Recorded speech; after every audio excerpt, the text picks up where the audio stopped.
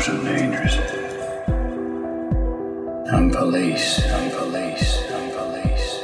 can do terrible things to people. With impunity. Blue devils, blood-seeking vermin, blue bottle force, a little band of tyrants, a plague of blue locusts. Those were just some of the epithets in the radical press that greeted attempts to establish a new police force for the north of England back in the 1840s, understood as thinly disguised soldiers and hated for their work in suppressing workers' organisation and their encroachment on liberties like free association and simple enjoyment of life outside of work. There is a long but forgotten tradition of scepticism and hostility to the exercise of police power in Britain. You are listening to Novara FM here on Resonance 104.4 FM, London's finest radio station. I am James Butler. Police are on the political agenda more than ever. Out of the miserable racist violence of America's police, there has arisen the first serious movement in decades to ask questions about their purpose and even to raise the question of abolition. That has been less the case here in Britain, though perhaps that's changing with police power much clearer during the pandemic and especially its crushing of the vigil for Sarah Everard, a woman murdered by a serving police officer just a couple of weeks ago. And yet, it's sometimes difficult to get a grip on what police power is and what it's for.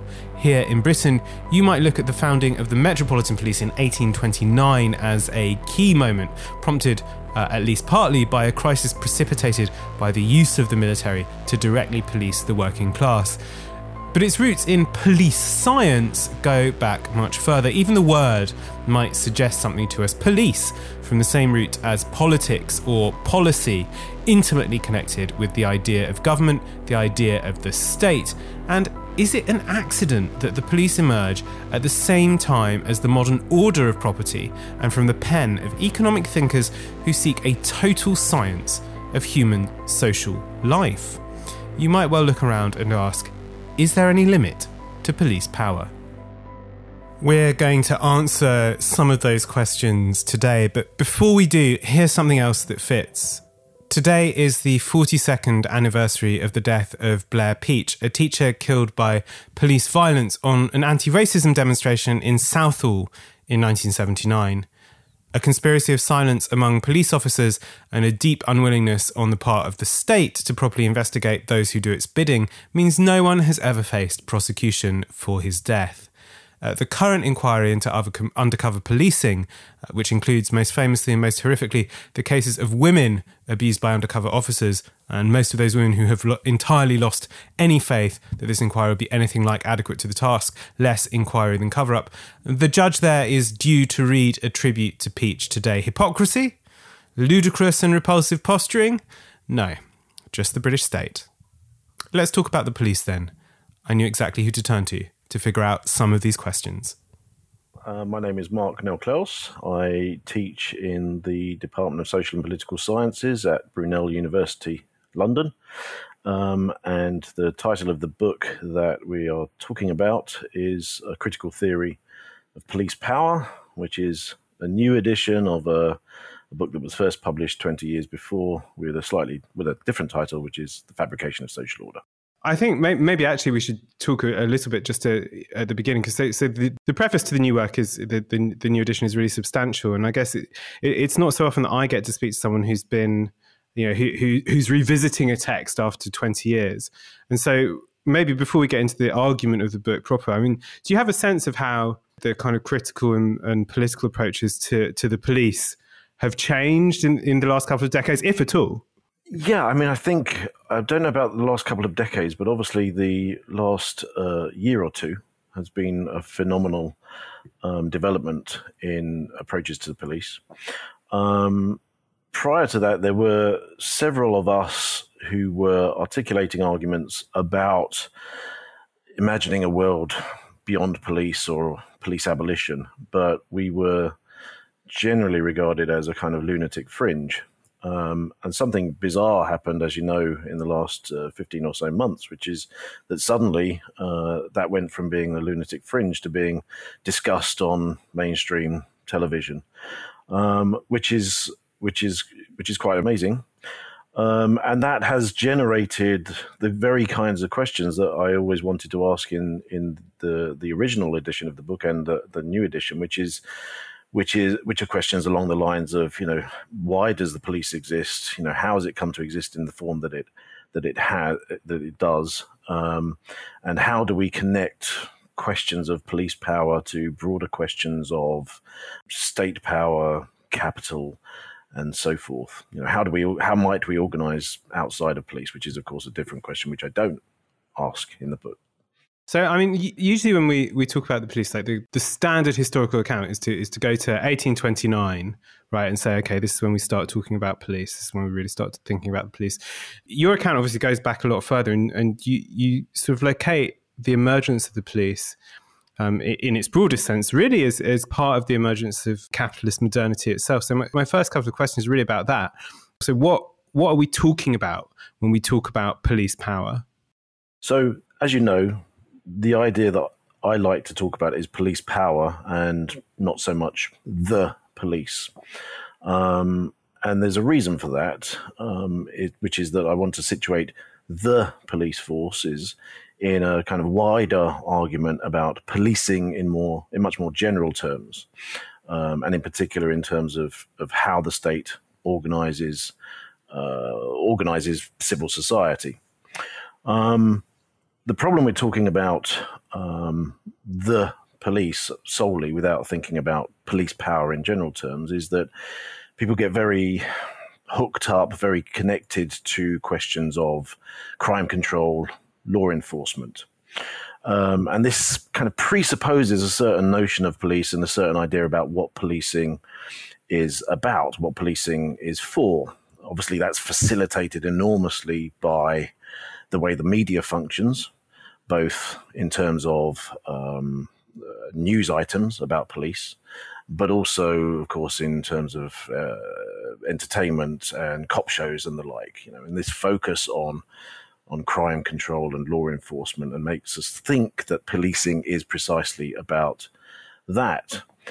But if you look at the research on kind of what the police do, you'll find that actually it spends a remarkably small amount of time on questions of crime, questions of law. The research is quite remarkable. It looks at how police officers actually spend their time, how many arrests they make, and the numbers here are incredibly small. The idea that police officers spend around about 10% of their time on traditional kind of questions of law just is quite stunning, and that begs the question then of what is it the police are doing. And I don't think we can understand what the police are doing without having a broader idea of what I like to call the police power. Obviously, that's not to say, I should stress, that means that the idea of crime control, the idea of law enforcement is unimportant, because obviously it's not, but it's important in ways that I don't think people often realize. It's important as a legitimizing process around what the police actually do. In other words, the idea that the police exist in order for crime control, in order to enforce the law, is precisely what legitimizes police activities within the broader process of policing civil society, policing social order. So the question then is, well, why the police power? And what I think the police power does as an idea, rather than simply the police does, is it points to something beyond simply crime control, law enforcement, and it points to the idea that what police are doing is less and less enforcing law and much more enforcing order. In other words, what the police are doing is part and parcel of what police power exists to do, which is to, and here's the phrase that I like to use, is to fabricate the social order, is to create a social order and to ensure that that social order is constantly recreated. The question then is, what kind of order are we talking about? And that again requires us to think more generally about the police power, which is that it's an order of private property. It's an order that means that the whole discourse of crime and law is actually a way of facilitating policing to create and recreate an order organized around dispossession, exploitation, and accumulation. So, in relation to your question, to go back to it in terms of the history prior to 1829, and obviously 1829 is important for the way policing is understood, the importance of going back to that history is that we can then start doing two things. On the one hand, we can start thinking about police power in this broader sense of order fabrication, order creation, order recreation, without getting sidetracked by the professional police forces that emerge in 1829. But the other thing I think that enables us to do is it enables us to then start thinking about the importance of the police power to the development of capitalism historically. And that's where my interest lies. You quote various writers as saying, the objects which it embraces are in some sense indefinite, right? That the police power is this thing that kind of, this almost amorphous force that can enter sort of social life at any point, and indeed is comprehends all of that. Do you think it's worthwhile to make a kind of distinction between like the specific kinds of power exercised by police forces and sort of other forms of state intervention in social life, corporate as well as individual? Because I mean, there's one thread in your work which is picking up that this question really about whether it's possible, whether at the borders between it's possible to distinguish between police power and other forms of sort of state intervention in individual life, including in what we might think of as a positive way in terms of sort of welfare, state support, healthcare, stuff like that. And indeed the discourse of health and the discourse of policing obviously cross at points. So is it useful to wonder why there are things that are or aren't done by police forces? Yes, it is. And I think that probably enables us to pick up what might have been behind your first question when you referenced 1829, because 1829 was an important year because that's the moment that the first professional police forces are created in Britain. And that's where you get the influence of Sir Robert Peel and the idea of the Bobby, named after Sir Robert Peel. And that moment is important because, firstly, it encourages a narrative that is quite common, which is that, there's no real policing in Britain prior to 1829. There's no professional police forces, so we can't talk about policing in Britain before 1829. And I think that's just a mistake, as for reasons that I've probably just explained. But it's important for a number of other reasons, because what happens after 1829 is a very slow process in which a lot of the activities and functions that were once conducted under the name of police gradually start getting separated out from the professional police forces that are created at that point. So, for example, what was once known as medical police becomes known as different things, but for example, social health, and then eventually the health service.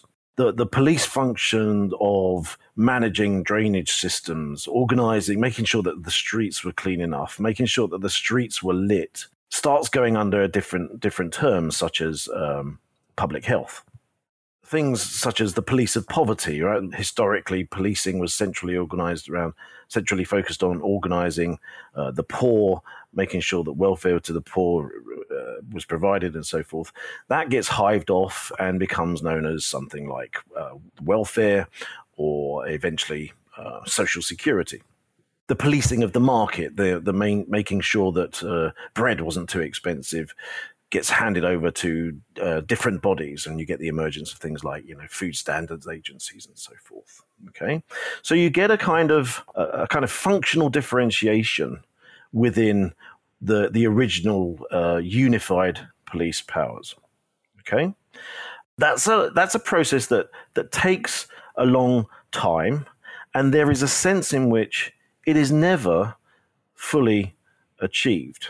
And it's never fully achieved, and you can see the way it's never fully achieved in a number of ways. The most important is that all of the institutions concerned with order in the most general sense that go under different terms, such as welfare or public health and so forth, they're all closely connected with what now count as the professional police force. They all work incredibly closely, hand in hand with the professional police forces.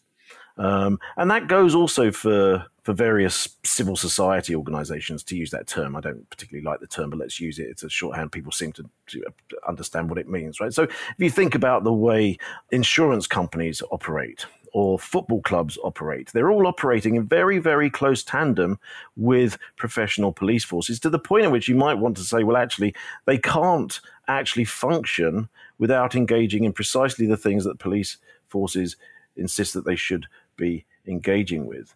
So it's at this point that I think you kind of do really need to hold on to a unified concept of state power, and therefore a unified idea, a unified concept of policing in general, in order to understand what those professional forces do.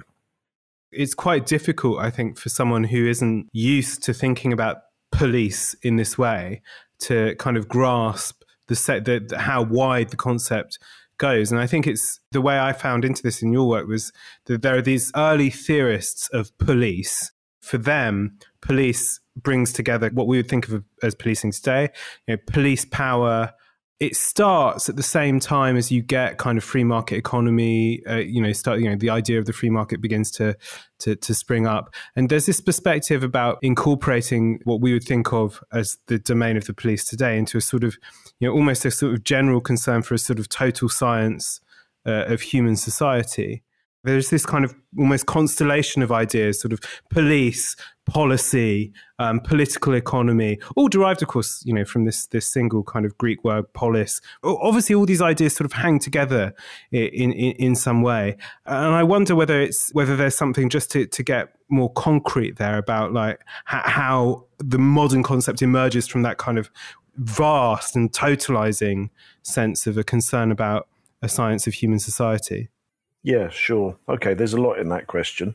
Let's just go to your very starting point, because I think you're trying to ask me to unravel some of the history in order to help people grasp this idea of police, right? You began by saying it's going to be difficult for people to grasp this idea of police. And I take your point. I would, just before going to some of the history, it's worth thinking about, if a listener to this is having trouble grasping it, one might ask them to think about what they would do were they to be driving on the motorway and come across a flock of sheep blocking the motorway. And one could think of other equally absurd examples. Yeah? And the truth is, people phone the police, right? This is one reason why so many phone calls, roughly 85% of phone calls to police stations are nothing to do with a crime that has been committed or a problem of law. They're to do with something that someone has discovered is somewhat disorderly, to go back to my original point about the fabrication of order, and therefore needs to be rectified, right? Order needs to be reimposed.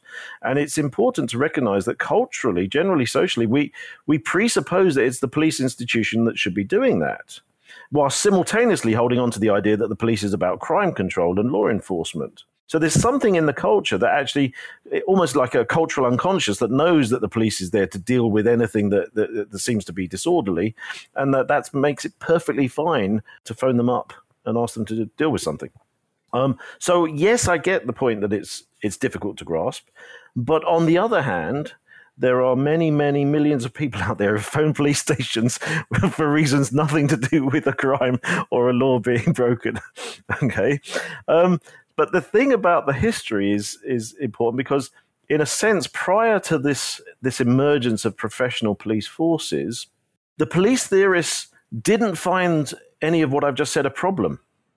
right? There's a long history of police science, Polizeiwissenschaft, or a term that was used at the time called cameralism, which theorizes policing, and it theorizes policing by imagining the police function not simply as dealing with crime or enforcing laws, although it saw that that was part of the police function, but with a far more general mandate to ensure order.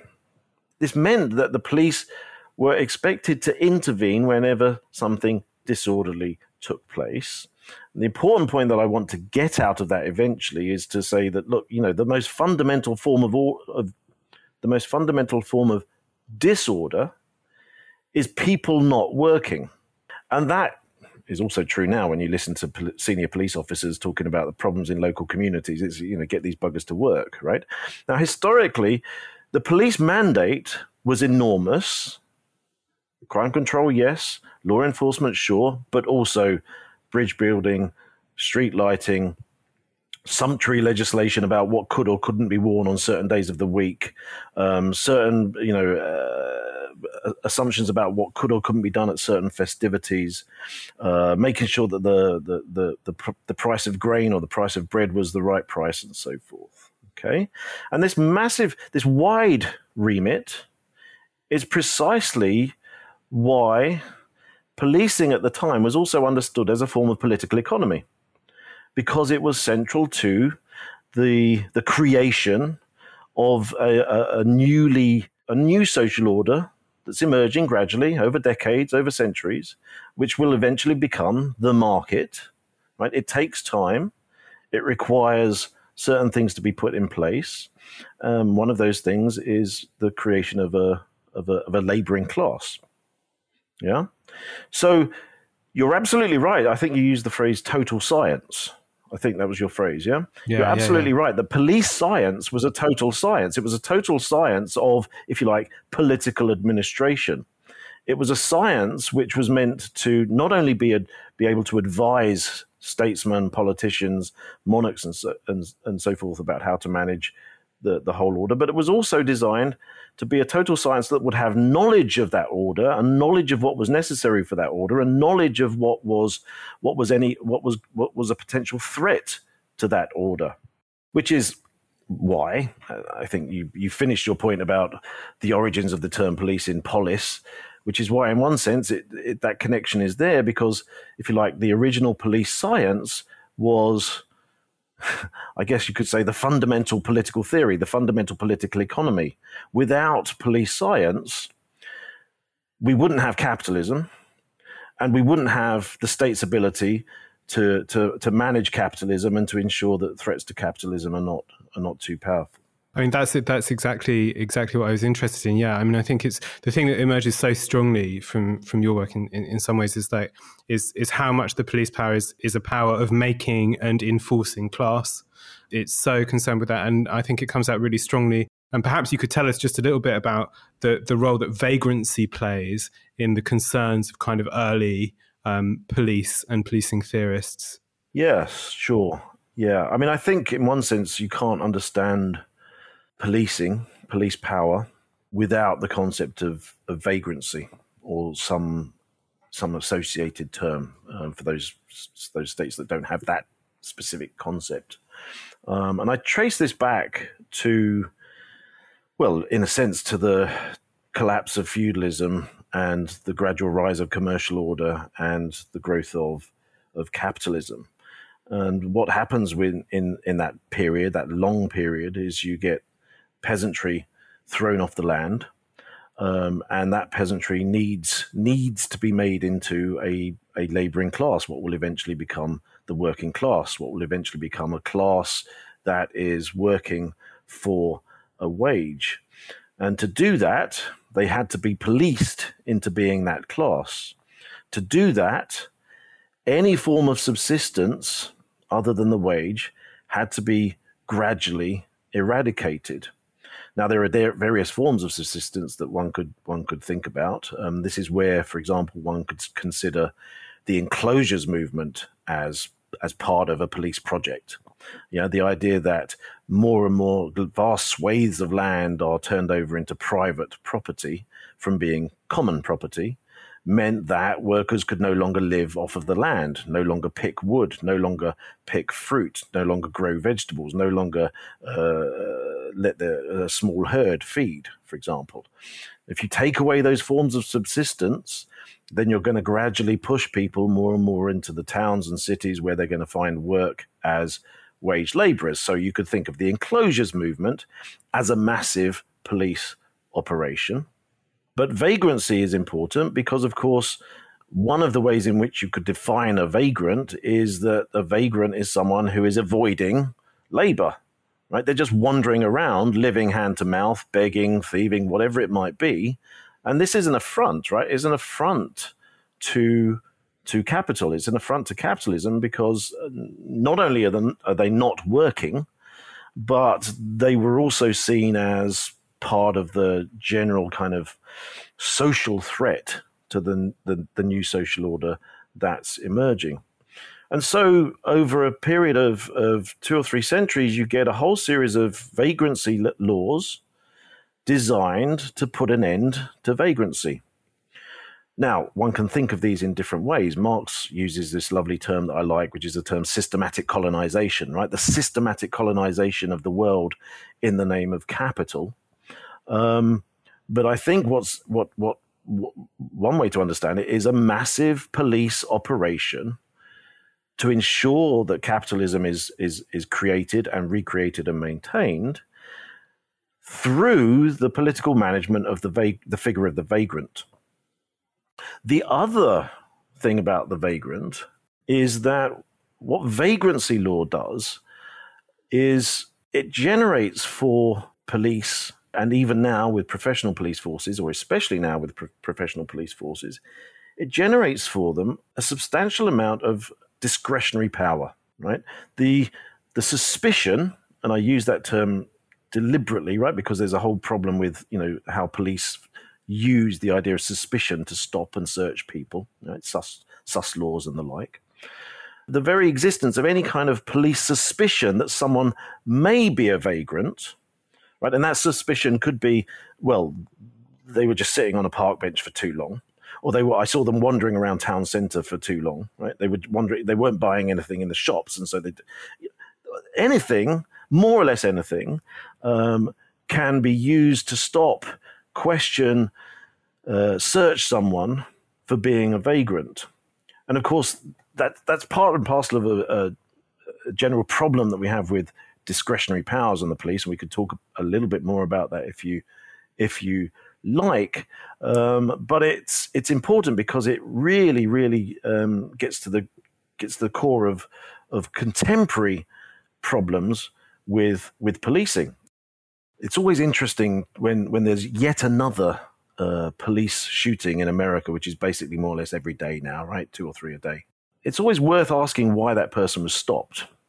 And it's often not clear because, of course, the real news item for most people is the sheer fact that someone's been shot, right, by the police. But very often it's to do with acts that could be described as vagrant acts, selling single cigarettes, using a forged £20 note. These are acts of subsistence that come from not engaging in wage labor. If this person wasn't selling single cigarettes, if this person wasn't using a forged $20 bill, they would have to go out and work. Yeah, I mean, this account lets us connect. One of the things that has been really interesting over the last couple of years, as you say, this kind of huge rise of this movement in the States, which has meant people looking for accounts of why the US police exist as they do. And therefore, you've got these really, strong accounts of the emergence of various US police forces from, slave catcher patrols, right? And then this story gets imported into Britain. So you've got British activists talking about kind of the slave power origins of policing in the United States. But actually, once you start thinking about the police power and vagrancy as kind of central to this kind of class-making power, actually those two accounts, do seem to connect. Actually, they do seem to have something in common. Well, They do. I think there is a fundamental commonality, but it's heavily inflected with a question of race, and in particular, racist policing in the United States. So the histories of police power in the States stress absolutely correctly the historical significance of the slave patrol. But what often then happens is that the story then goes, well, so because of the emergence of policing in the slave patrol, this explains why the police are racist now, and that becomes the focus. Okay. And there is some truth in that, but the problem is that becomes the focus. And so policing is understood solely through the lens of race. And I think it poses difficult questions for us, right? Because if we're trying to think about police power in general terms, we have to perhaps register the fact that lens of analysis isn't going to work for a whole range of other states, for a start. Secondly, we might need to register the fact that if races had never been invented, policing certainly would have been invented, right? And the third thing is, I think we need to situate, and this is where they do converge, the arguments do converge, which is what I think you were getting at, is we need to think of slave patrols not solely through the lens of race, but through the lens of the policing of a system of exploitation. Right, that slavery was a system of exploitation that was integral to the development of early capitalism, and that's how we can then bring them back together. But that whole picture is complicated by the sheer horror of the kind of levels of racist policing that now take place in the United States. Right? Yeah, absolutely. I mean, and I think maybe another way of thinking about this, I think, or developing thinking on this is to pick up what you were saying about discretion and discretionary power. Right, because when I first read this book, quite a few years ago now, I don't really want to think about that. But one of the bits that really, really blew my mind is you have a long section on discretion and police illegality, and it's really shaped my view of how the police operate in relation to the law ever since, and in particular has given me a sort of enduring skepticism of claims that actually the problem is an insufficient application of the rule of law to the police, right? So maybe you could tell us a little bit about what discretion is exactly in the operation of police power. You've started a bit there, but maybe about how it's developed, and maybe how the use of discretionary power then feeds back into an expansion of the role of the police in legal terms. So that's a good question. Let me just begin by being, if you like, at the opposite end of the analysis, the other side of the analysis from discretion, because discretion takes us to the kind of detail, the minutiae of police encounters, right, on the street. And I want to kind of just go to the other side of the analysis. And one of the things I try and do in the book and the introduction to the new issue is to give examples, example after example, of political theorists, police scientists, lawyers, police lawyers, senior police officers themselves, judges, all of whom have made the same point time and again, which is that the police power is without limit, right? It is without parameters. It is amorphous, it is expansive, and it has to be amorphous and expansive. And to try and specify police powers, to try and delimit them, to try and kind of list them one by one is impossible, right? Now, the number of people who have said this is enormous, right? You know, whether it's Montesquieu as a liberal political theorist, or senior lawyers, police lawyers, judges, and so forth. The number is so large that we have to take them seriously. And I think often when people are thinking about policing, they don't take them seriously, because to take them seriously is actually quite scary. Right? Because I think they give the game away. I think they're telling us the truth about the police powers. Okay. And to take them at their word leaves us feeling hopeless and helpless, and that is scary. Okay, so I think there's a reason that a lot of writers on police haven't dealt with this, but I think we have to deal with this. Now, the reason they all hold that view is straightforward, right? They say basically, if we started trying to delimit them, policing would be impossible. Okay, so now we get into the, if you like, the liberal mythology around, well, policing operating with the rule of law. Yes, we can specify them. Yes, we can hold the police to certain levels of democratic accountability and so forth. But this is where I think we then now go to the other end of the spectrum, which is the discretionary moment, right? The moment of the police encounter. And it's in precisely that kind of the particular nature of the moment of the police police encounter, that the kind of limitlessness of police powers comes into view, right? Why are you stopping? What reason are you stopping me? Well, the honest answer is I don't need a reason to stop you, right? But I can make up a reason if you want. Okay, so what is it? You were moving too fast. No, I wasn't. Okay, you were moving too slow. No, I was standing still. Okay, well, then you were standing still. Well, why is that a problem? Well, standing still is suspicious, right? I'm suspicious of what you're doing. Okay, well, I wasn't standing still. I was about to go for a run. Well, running is, why are you running near the shops? Okay? So we're in a situation in which someone can be stopped, questioned, searched, and possibly arrested for standing still, moving too fast, moving too slowly. That's the discretionary power. That's the moment of discretionary power, which brings into stark reality the amorphous, expansive, limitless nature of policing. Now, what was interesting about COVID, if we can talk just for a moment about COVID. So historically, this amorphous, expansive, limitless nature of police power was only really clear to certain communities. Essentially, working class communities and black communities. Okay? If you ask working class people about this, they'll go, yeah, we know that, right? Because that's what we encounter every day. If you ask black people about this, they say, yeah, we know that. That's what we encounter every day. And that, of course, is what you see with virtually every police killing of a black person in America. This is on the news. It was just a minor encounter. Stop. I'm using my discretion to stop you. And this is, of course, what pisses people off, sorry to use that term, right?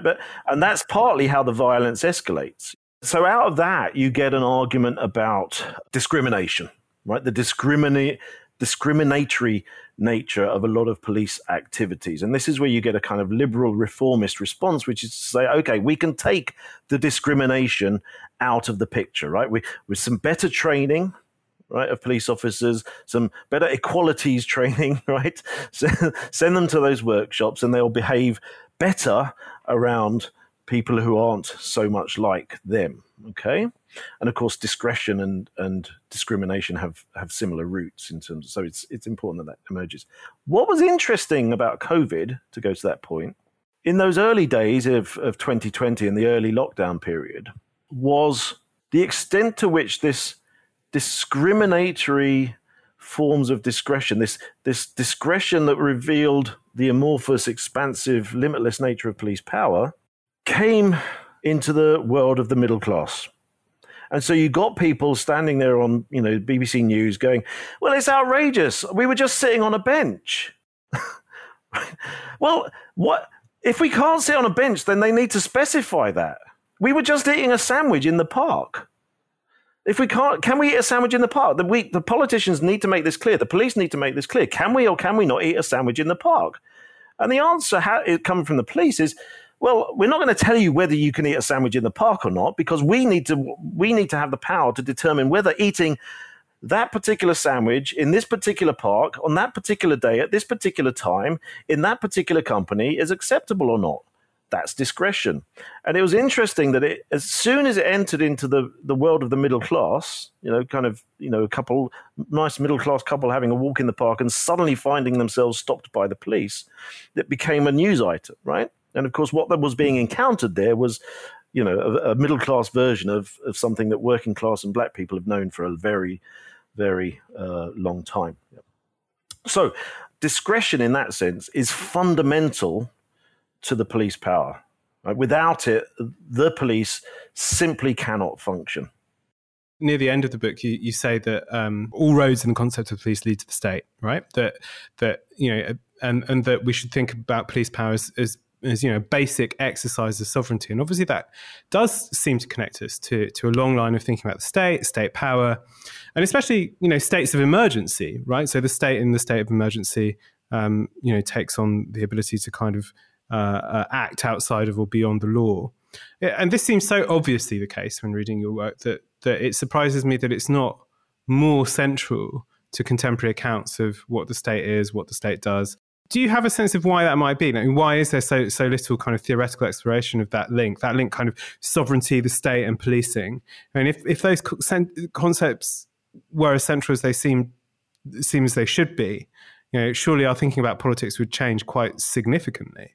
Yeah, I think that's a very, it's an interesting question. It's quite remarkable that what we might call, I guess, mainstream political theory that deals with arguments about sovereignty, arguments about the state, arguments about property even, arguments about liberty.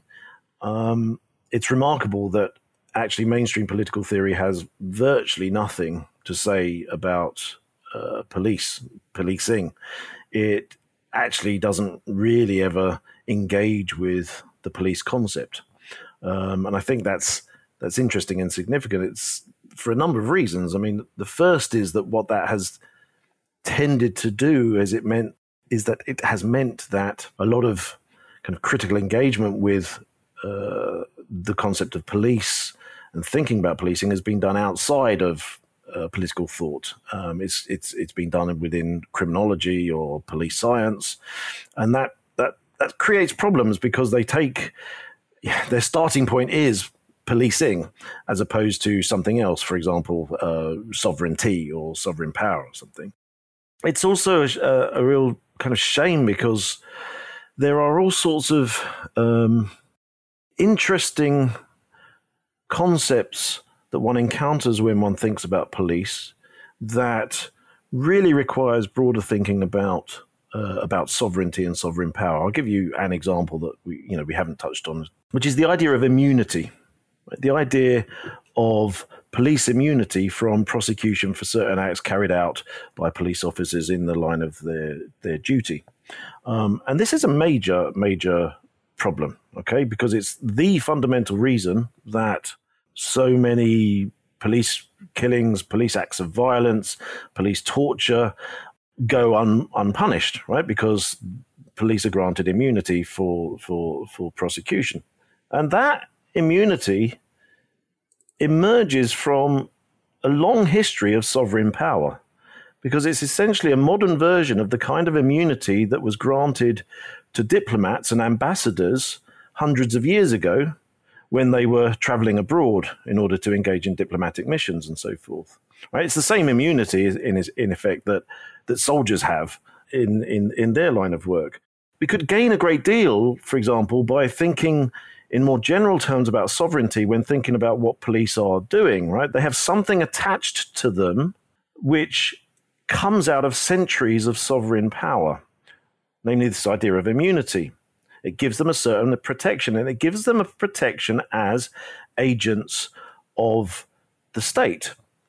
It's a real shame. It's been a real loss, I think, that mainstream political theory hasn't engaged with policing, and it's a real shame, I think, that actually a lot of that thinking does take place in isolation, in criminology and police studies, in isolation from political thought. I will say also, in addition, just to elaborate on this point a bit, that is about to get a lot worse, and it's about to get a lot of worse because right now, this year, there's a launch of new major degree programs as part of the training of new police constables, right? So the idea is that eventually police constables, police officers at the lowest levels will be graduate officers, right? That they'll not only be trained police officers, but they'll be trained with a degree. So they'll spend whatever it is, 20% of their first 3 years of training undertaking a degree, right, in British universities. And so British universities have set up various consortia in order to undertake this training. So if you haven't noticed, if you look at the jobs pages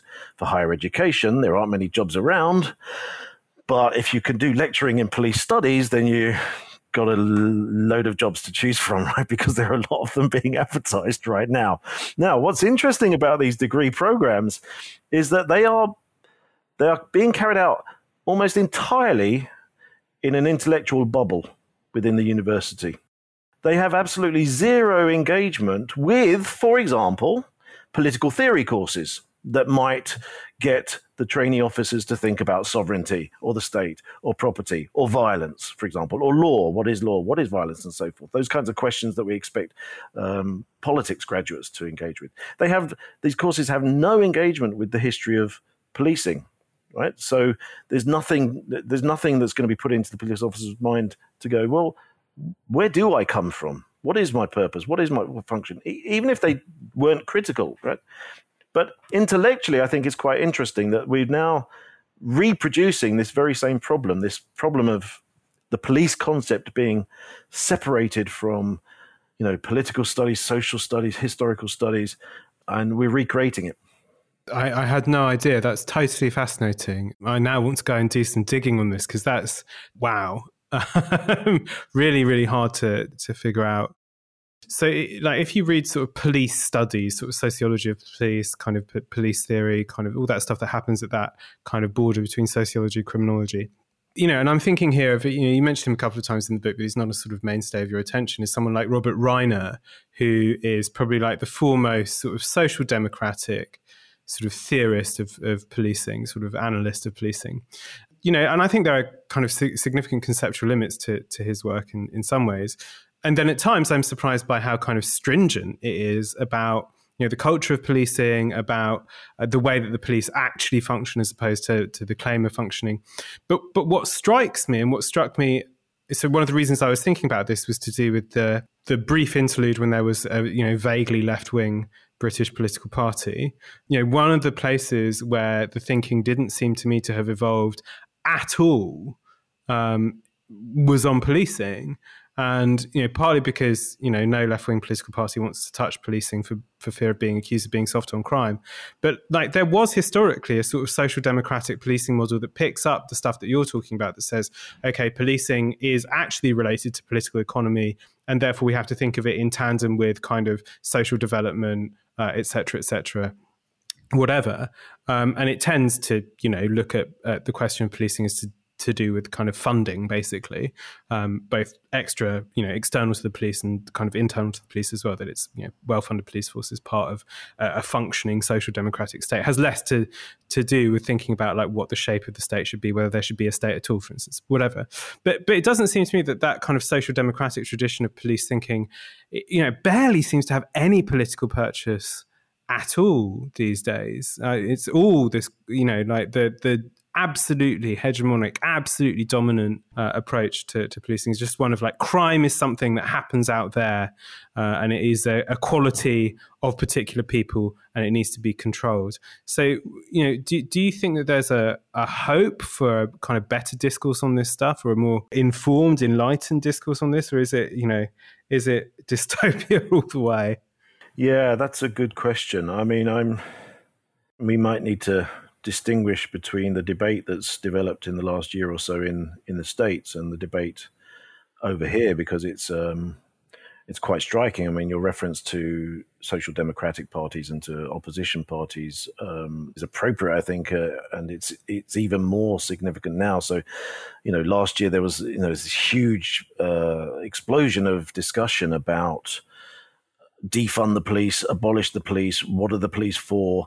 And it was very noticeable that opposition, the major opposition in the UK, just went, no, we're not going there, right?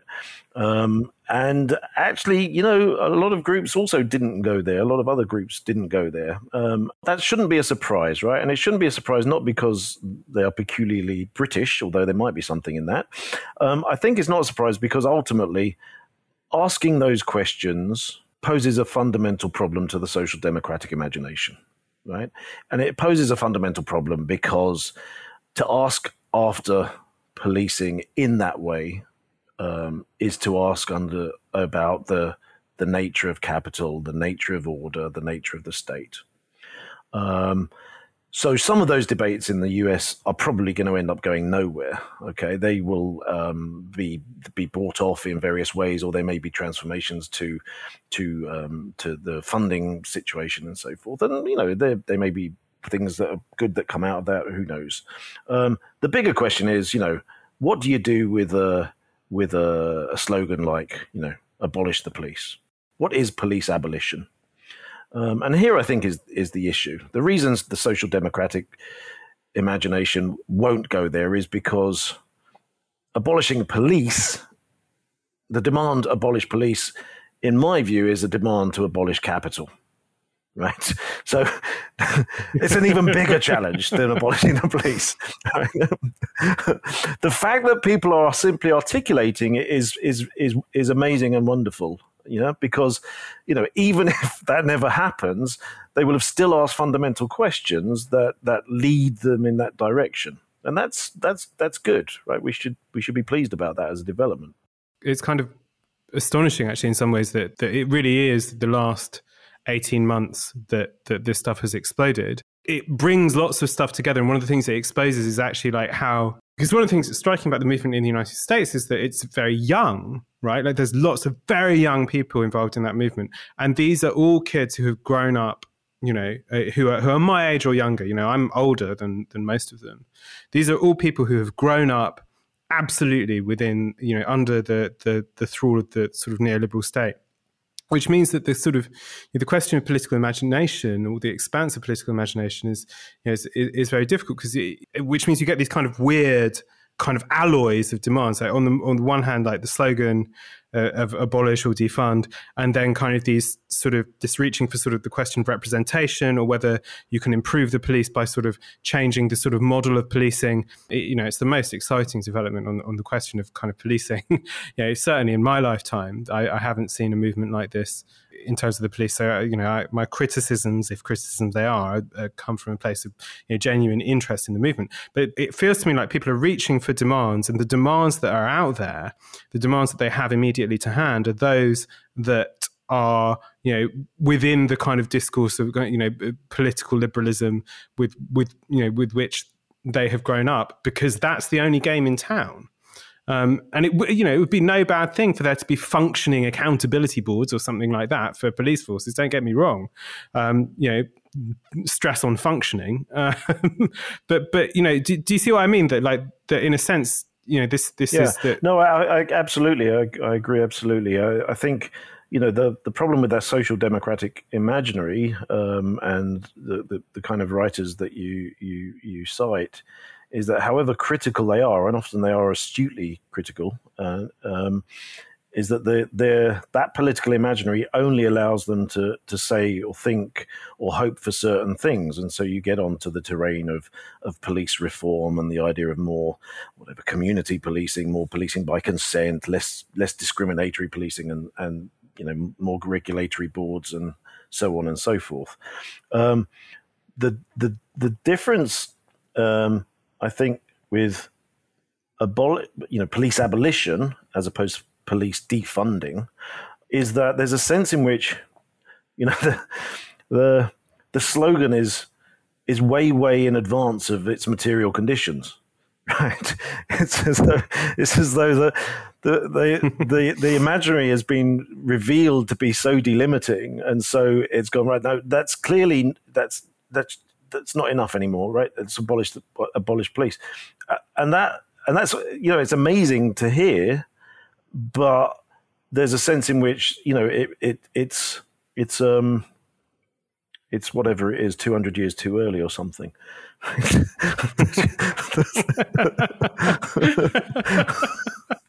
I like that. Yeah, generally the scale off, right, when I'm thinking about these things. Well, because in terms of what it would mean to abolish police is it's we're not going to have the same society that we have right now without police, right? I don't mean that as in we need police. I mean, what I mean by that is this society right now needs police. What we have to hope for is that we can create a society without police, that we can create a society that does not require this thing called policing. Right? That's the beauty of that police abolition slogan. I love that. I just like last question for you kind of picks up on really the kind of the movement of that movement, as it were. Like, so it's easy to see causes for hope with that movement in the United States.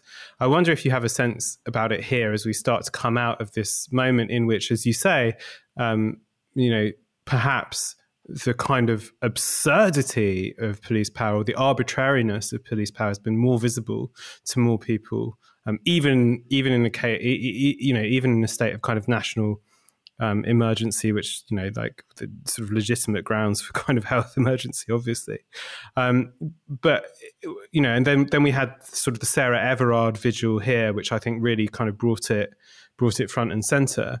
At the same time, like, it seems to me that the slant or the direction of the conversation on social order, policing, crime even, but also kind of undesirable categories of human beings, so like non-citizens, vagrants, migrants, etc.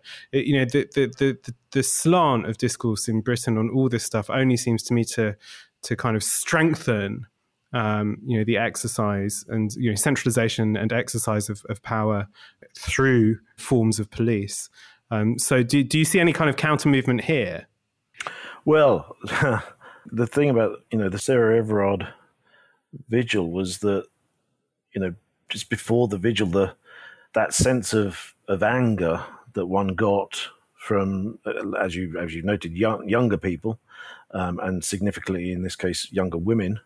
I was vaguely hopeful at a certain moment that there was a parallel emerging, that where a response to a particular killing in the States led to a massive movement, not just justice for George Floyd, but a massive movement demanding something happening around police powers. I was when Sarah was first killed, and there was that response. I was thinking, wow, this may well be a parallel, and I was hopeful that would be the case, and it certainly felt like it. The amount of anger and passion that was emerging there was amazing. And what happened? Boy, was it crushed at that vigil, right? I mean, in a sense, it wasn't, because it's clearly still there. But it was quite significant that the way the police handled that vigil, the idea that young women holding a vigil for a murdered young woman could be treated in that way was I thought a message from the British state, to young angry people about what will happen to them if they try anything similar. Hopefully it hasn't gone away, and it will reform in some way and come back. It's sad that moment, that parallel moment, kind of came and seems to have gone. I'm just in relation to COVID.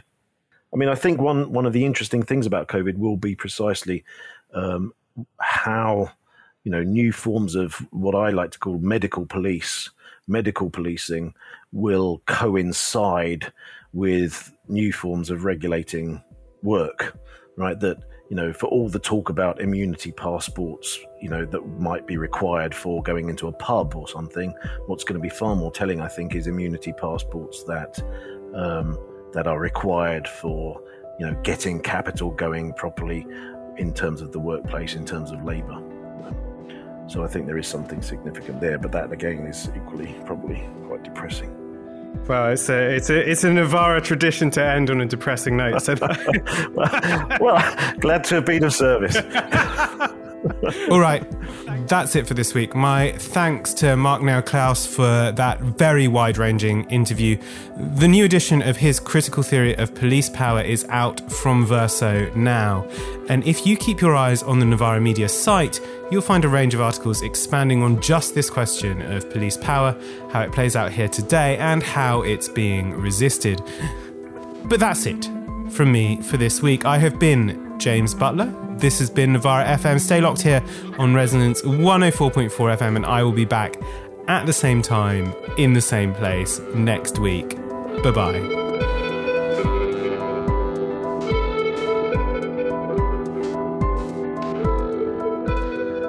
This broadcast, like all the cornucopia of content you can get at Novara Media, is only possible through the small donations of hundreds of people like you.